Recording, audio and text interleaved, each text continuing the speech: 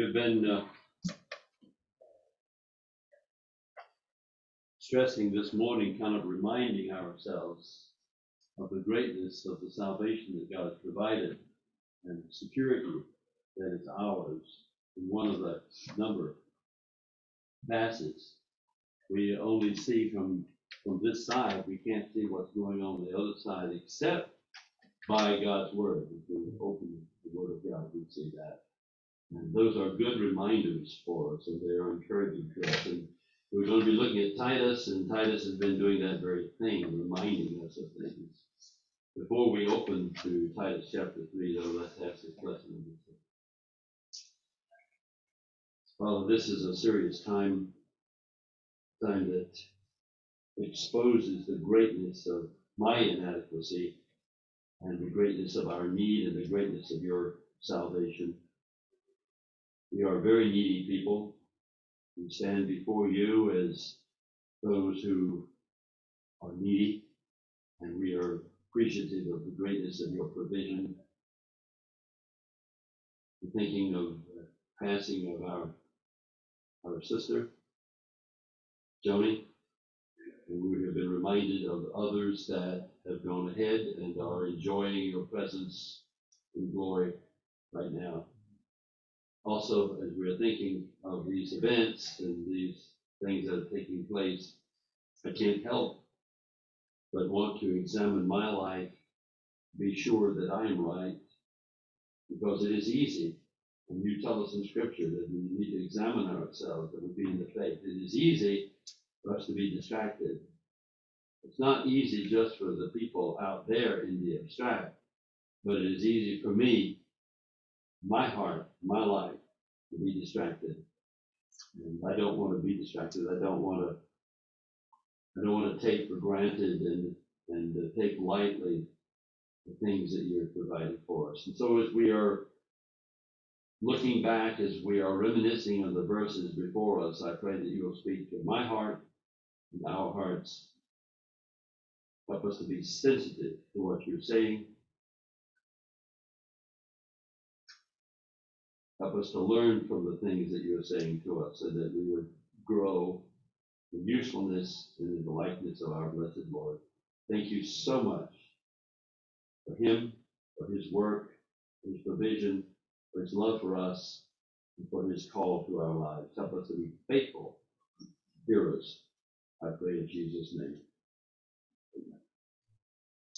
Titus chapter 3, and just by way of a rather rapid review, in this section, Titus is reminding us, first of all, he reminds us of, I've called it responsible living. He says, remind them. When he uses the word them, he's talking about the saints there. He's been talking about the older men, older women, younger women, and some of the differences that the call of Christ on their life makes. He reminds them to be subject. And this comes as in the type of grammatical emphasis that it is a repeated habit, be reminding them to be rulers and to be subject to authorities, to be obedient. Again, repeated as a habit, to be ready for every good deed, to malign as a habit no one, to be peaceable, gentle, showing every consideration for all men. That's just a good reminder of things that we need to do, and I'm very well aware of in my life of distractions that take place and things that easily lead me from a side road or a detour. And I know we all have them, but I sometimes think that mine are more susceptible to them. You understand what I mean? It's easy to do that. So these are reminders that are good, to be reminded of things to do in your life that are responsible. Then he goes on to talk about past failures in verse 3, remind them of these things. He said, for we were once foolish ourselves, disobedient, deceived, enslaved to various lusts and pleasures, spending our life in malice and envy, hateful, and hating one another. Again, a reminder of our past life, the things that we have gone through, the things that we have done. And I don't know if we like to do that, but sometimes I think we used to have testimony, not a lot, but we've had people stand up and just give a word of testimony. Sometimes we do it on Sunday evening of how they came to know the Lord. And one of the things that seems to be universally true of believers is they like to talk about how their life was falling apart before, or that there were failures in their life, or that there were shortcomings in their life, and the difference that Jesus made in their lives. I think of when we had the baptism of the kids, and they stood up and they said that before they met Christ, their life was miserable. Well, we know that that might have been a little bit of an exaggeration, but it is true that before we met Christ, the things in our lives were falling apart. I think of Nebuchadnezzar in Daniel 4. I think of Nebuchadnezzar in that context, and I don't know exactly the circumstances, but I envisioned him on a Saturday morning wanting to give testimony of what God had done in his life, and he calls the scribes of his court to come in, the ones who keep records and things, and sits them down, and then begins to give his first person testimony to them of his conversion and the difference that Christ made in his life. We like to do that. And it's just helpful to remind ourselves of past failures and things in our lives, and that's what he's doing here. And then we come to a new section we're starting this morning in verse 4, and this is to remind them of the present work of the Lord in their lives. And so let's look at verses 4 through 7. It says, "But when the kindness of God our Savior and his love for mankind appeared, he saved us, not on the basis of deeds which we have done in righteousness, but according to his mercy, by the washing of regeneration and renewing by the Holy Spirit, whom he poured out upon us richly in Christ Jesus our Savior, so that being justified by his grace, we would be made heirs according to the hope of eternal life." The word "but" there kind of is a transition, if you will. We've been looking at what we were, and now we are coming to the transition of what he is doing now.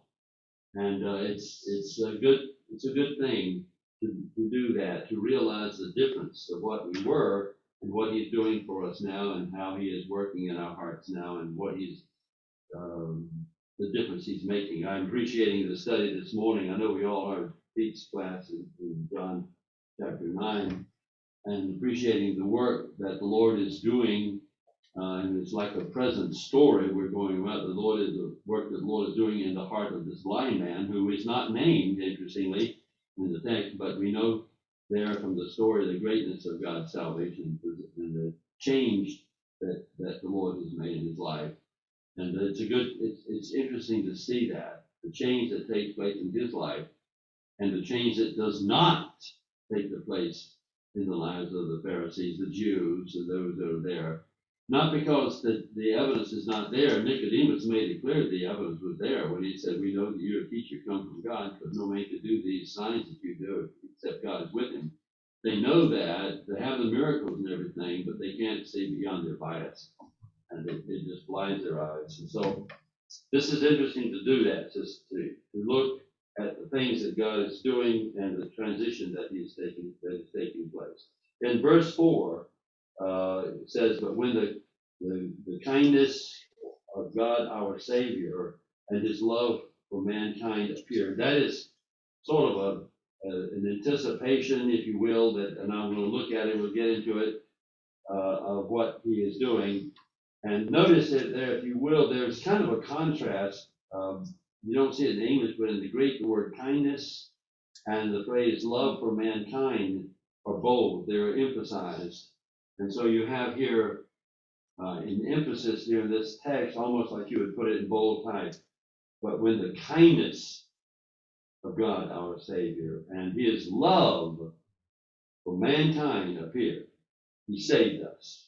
So this is the thrust there, this emphasis, if you will, of God's kindness. The word there, appeared, is, and there's there are a number of interesting words, but the word appeared, let's look at that one first.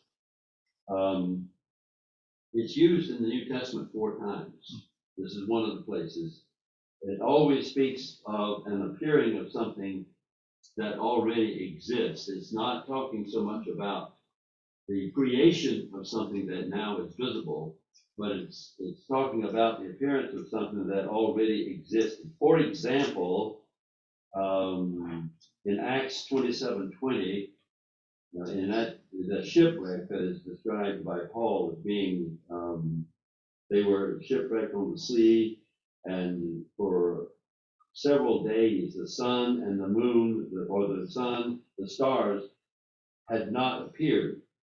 And it's not that the sun and the stars had to be created; they were there, but because of the storm, they had been blocked out. But there, and that's the word that's used. It did not appear during that time of storm. But the idea of the sun and the stars they existed. And the rest of the occurrences, for example, in Luke chapter 1, verse 79, it's reference to the Messiah, where in that context he is described as the sunrise on high, who is shining or appearing to those who sit in darkness. He's on high, the appearance is there. It's not the creation of something new. He has been shining, and his shining has been clearly seen. Titus has that word appears twice in Titus. The first occurrence, and then we'll look at our text, is in Titus chapter 2. And in Titus chapter 2, we read in verse 11. I'm going to read verses 11 through 14. It's in verse 11, but I'm going to read it down through verse 14. Verse 11 says, "For the grace of God has," and here's our word, "the grace of God has appeared, bringing salvation to all men, instructing us to deny ungodliness and worldly desires, and to live sensibly, righteously, and godly in this present age, looking for the blessed hope and the appearing of the glory of our great God and Savior, Jesus Christ, who gave himself for us to redeem us from every lawless deed, and to purify for himself a people for his own possession, zealous for good works."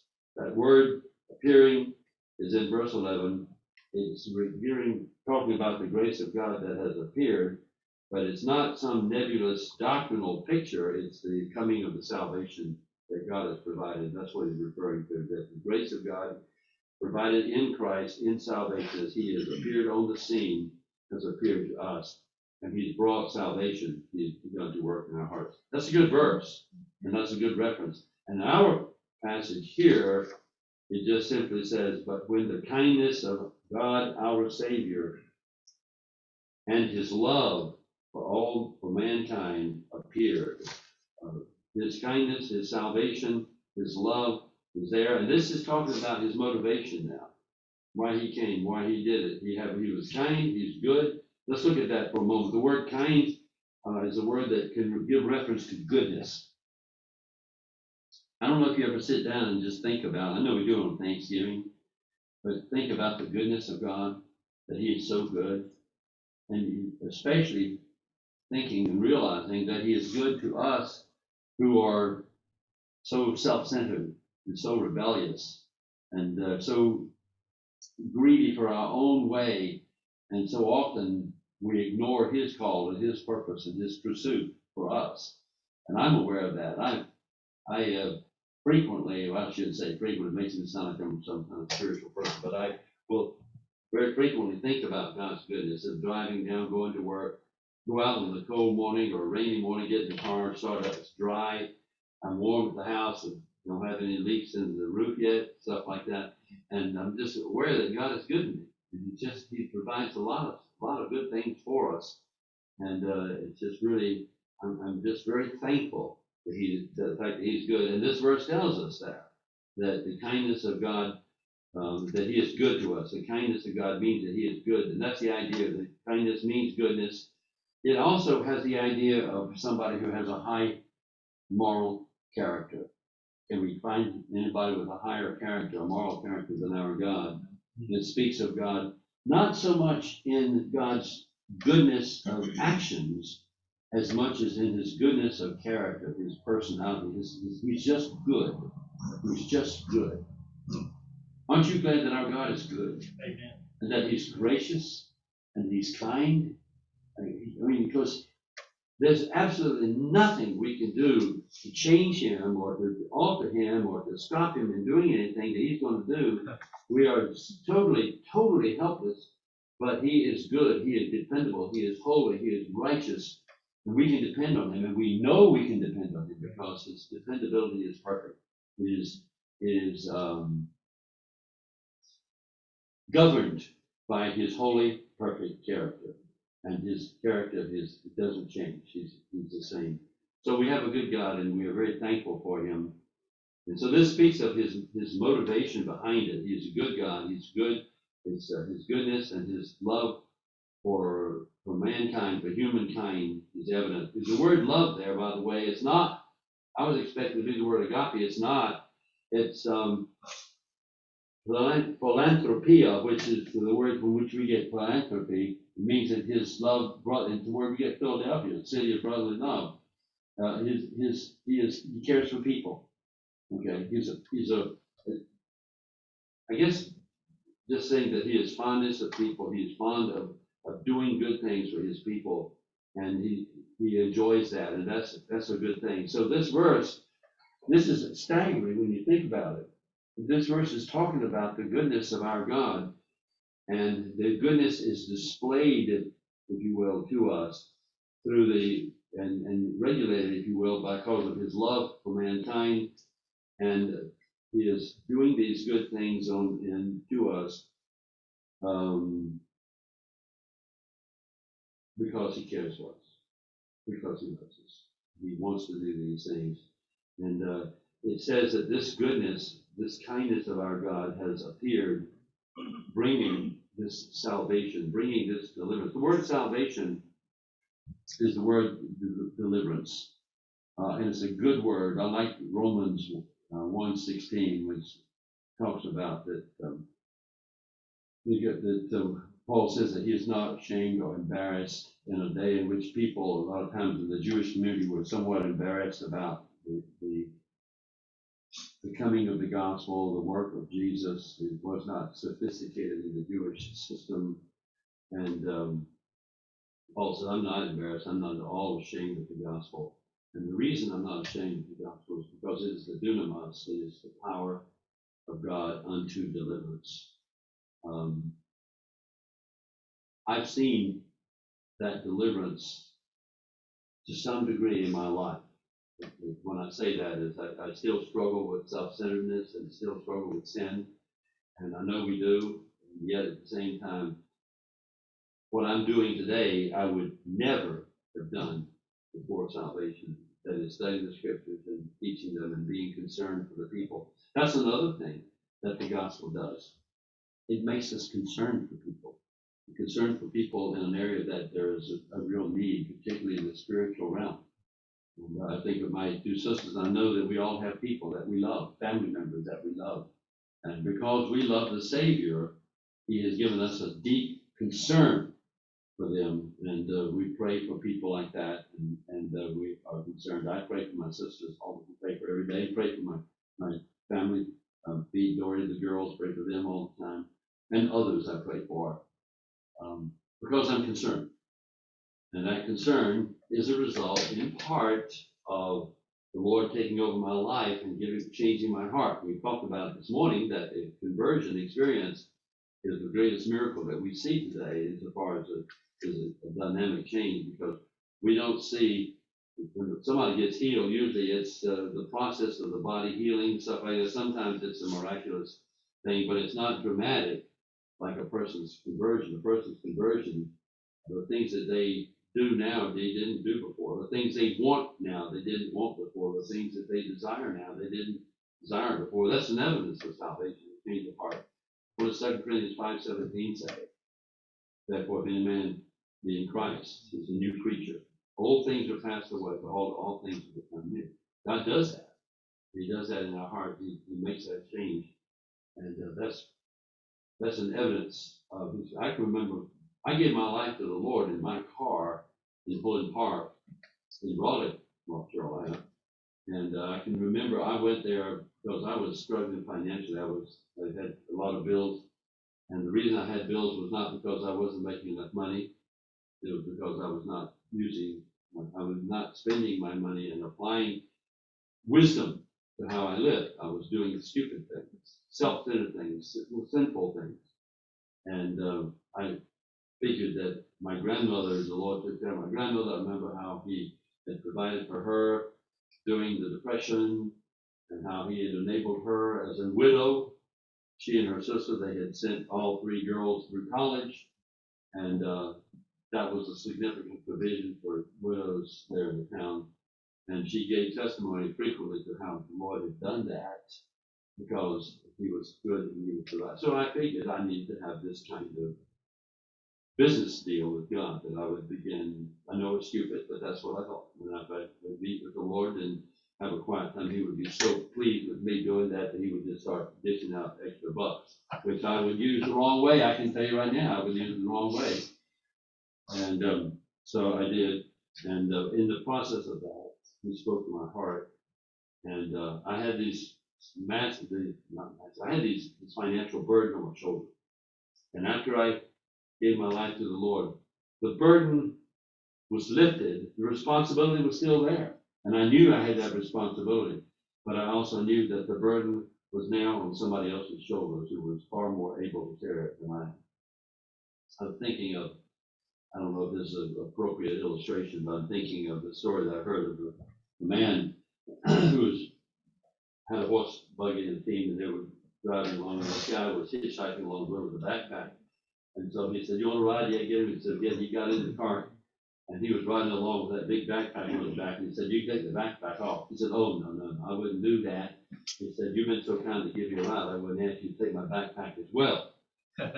He said, "Well, you can take it off because the cart's carrying you and the backpack." God can do that. He can do it with your burdens and your backpack and all the burdens that you have, and he can help you carry them. So in this passage we're looking at, this verse that Titus is telling us about the coming of God. And motivation is God's kindness. And by the way, don't miss the reference to God, our Savior. That's a good thought. Not only is it speaking about the fact that Jesus is God, but it also is giving strong testimony to the fact that it is God who is our Savior. He is the one who saves us. He's the one who delivers us. And he loves people. He is concerned for people. His love for mankind has appeared. Then we go to, after referring to the accomplishment, if you will, of salvation, he talks about the appropriation of salvation.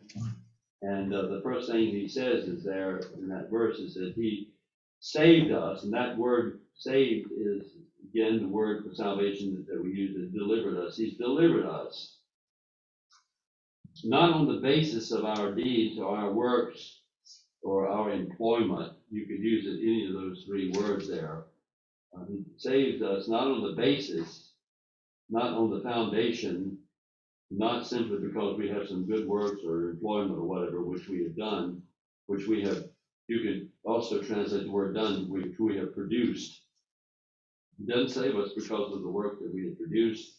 He doesn't save us because of our employment. He doesn't save us because of the deeds, the things that we have done. We sometimes think that that's what he's done, but he doesn't save us for that, but because of those things which we have done in righteousness. The word righteousness is a term that describes what is right, what is conforming to God's will, both in thought and purpose and action. It doesn't save us because of the things that we've done, the plans and the purposes that we have, which are right, which fit into God's purpose, God's plan. It doesn't save us for that. It doesn't deliver us because of those things.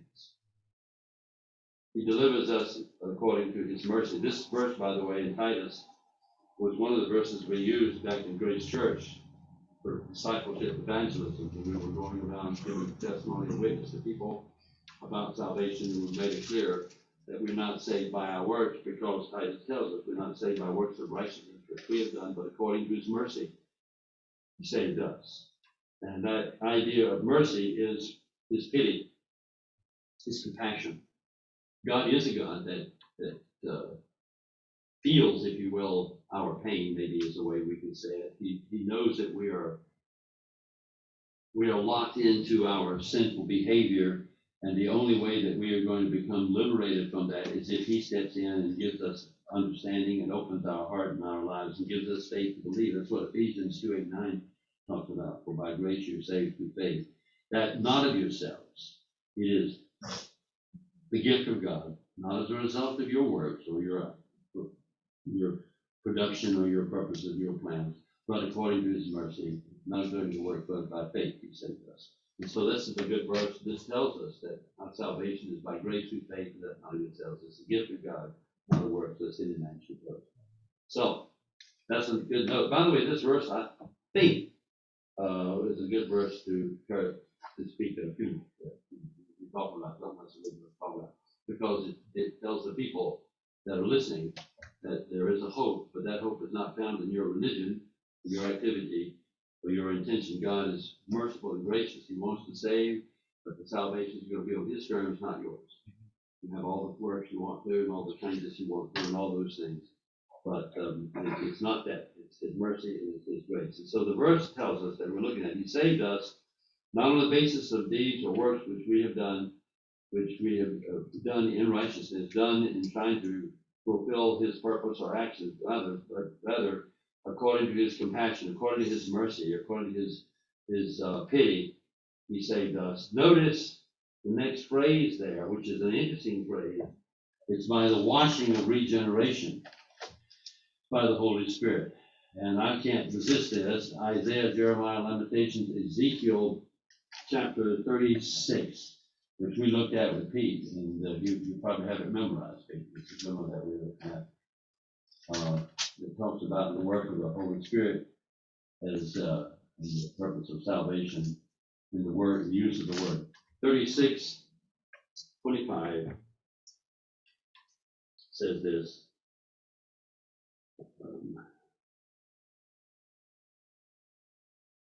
Then he says, he's talking about, I will take you from the nations and gather you from all the lands and bring you into your own land. Then I will sprinkle clean water on you, and you will be clean, and I will cleanse you from your filthiness and from all your idols. This is God's cleansing, God's process of cleaning. Moreover, I will give you a new heart and put a new spirit within you, and I will remove the heart of stone from your flesh and give you a heart of flesh, not of stone, but of flesh. I will put my spirit within you and cause you to walk in my statutes, and you will be careful to observe my ordinances, and you will live in the land that I gave to your forefathers, and so you will be my people, and I will be your God. And so here's the promise. He's going to give the Spirit referred to here in this text as his pouring out his goodness to us. It comes in Ezekiel 13. We saw that as we were looking in John's Gospel, that reference that he gave reference to. Very good. And so another passage that we can look at quickly is in Ephesians 5. Just turn over real quick. Ephesians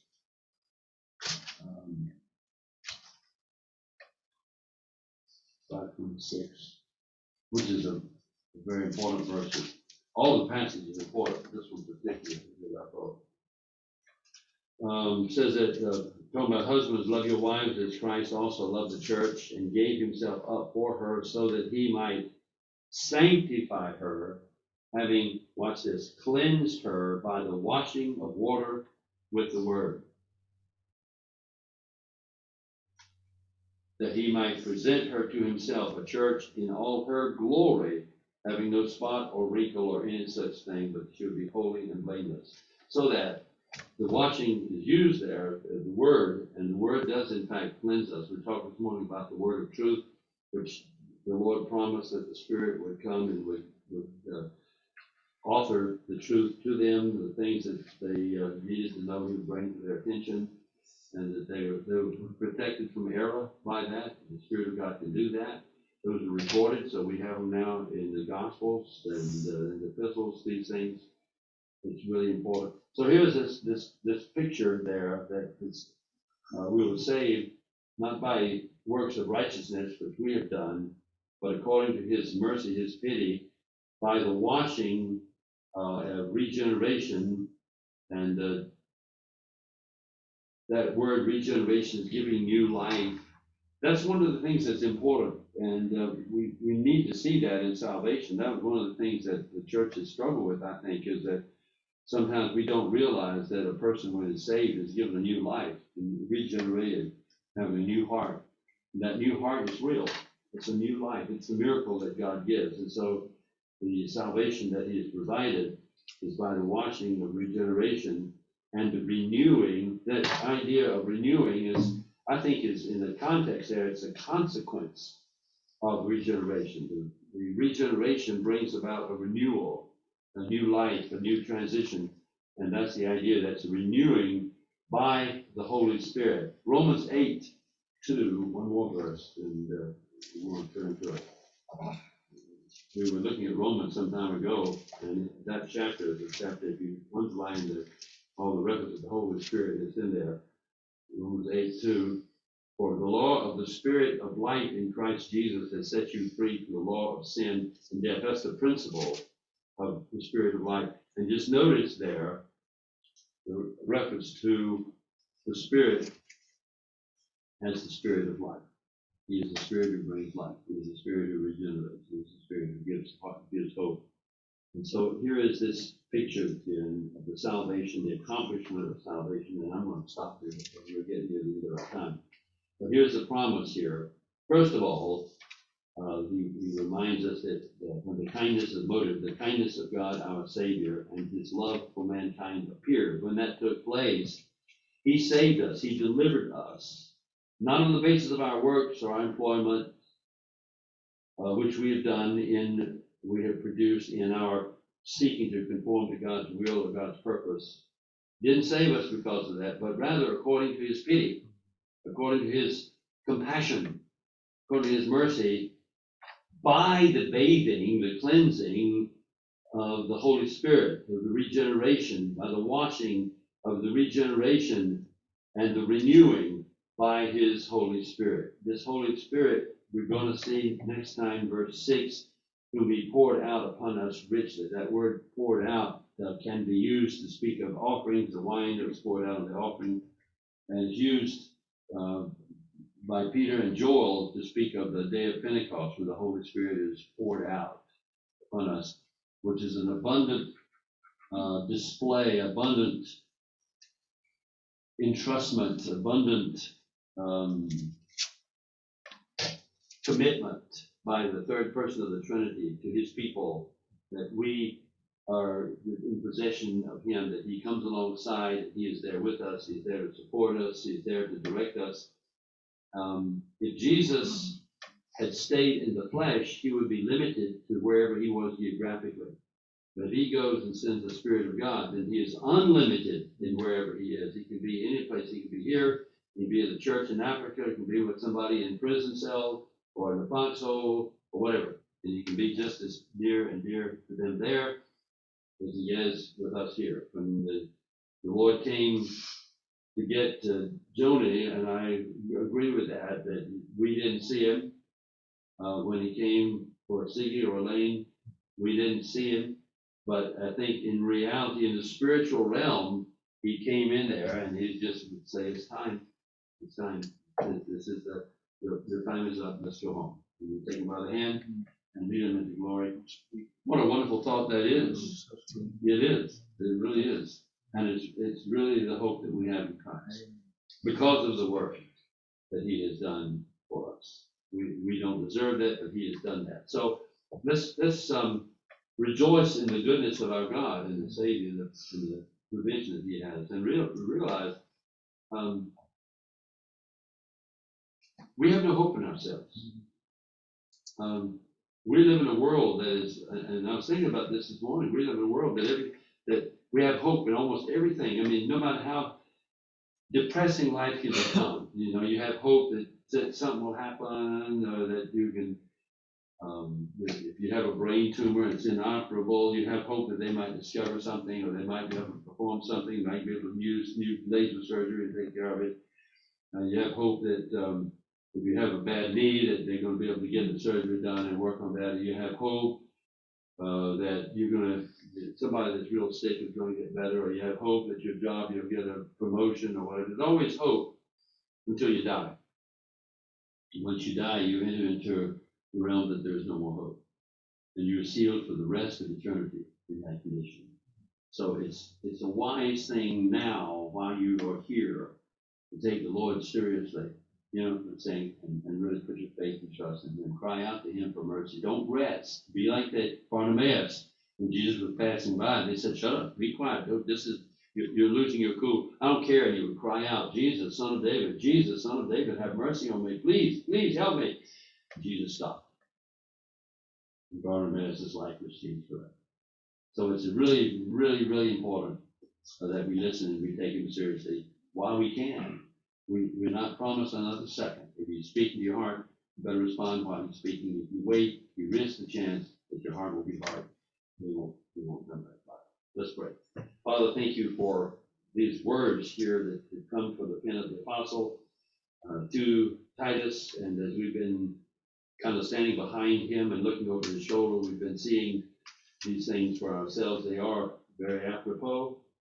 Thank you so much for your mercy, and thank you for your grace and for the salvation that you and your goodness and love for us have provided. Deliverance from life, deliverance from sin, deliverance from self-centeredness and lust. Help us to revel in that, to appreciate it, to live it, so that others might see the hope that we have within us and ask for a reason for that. And so help us to be faithful.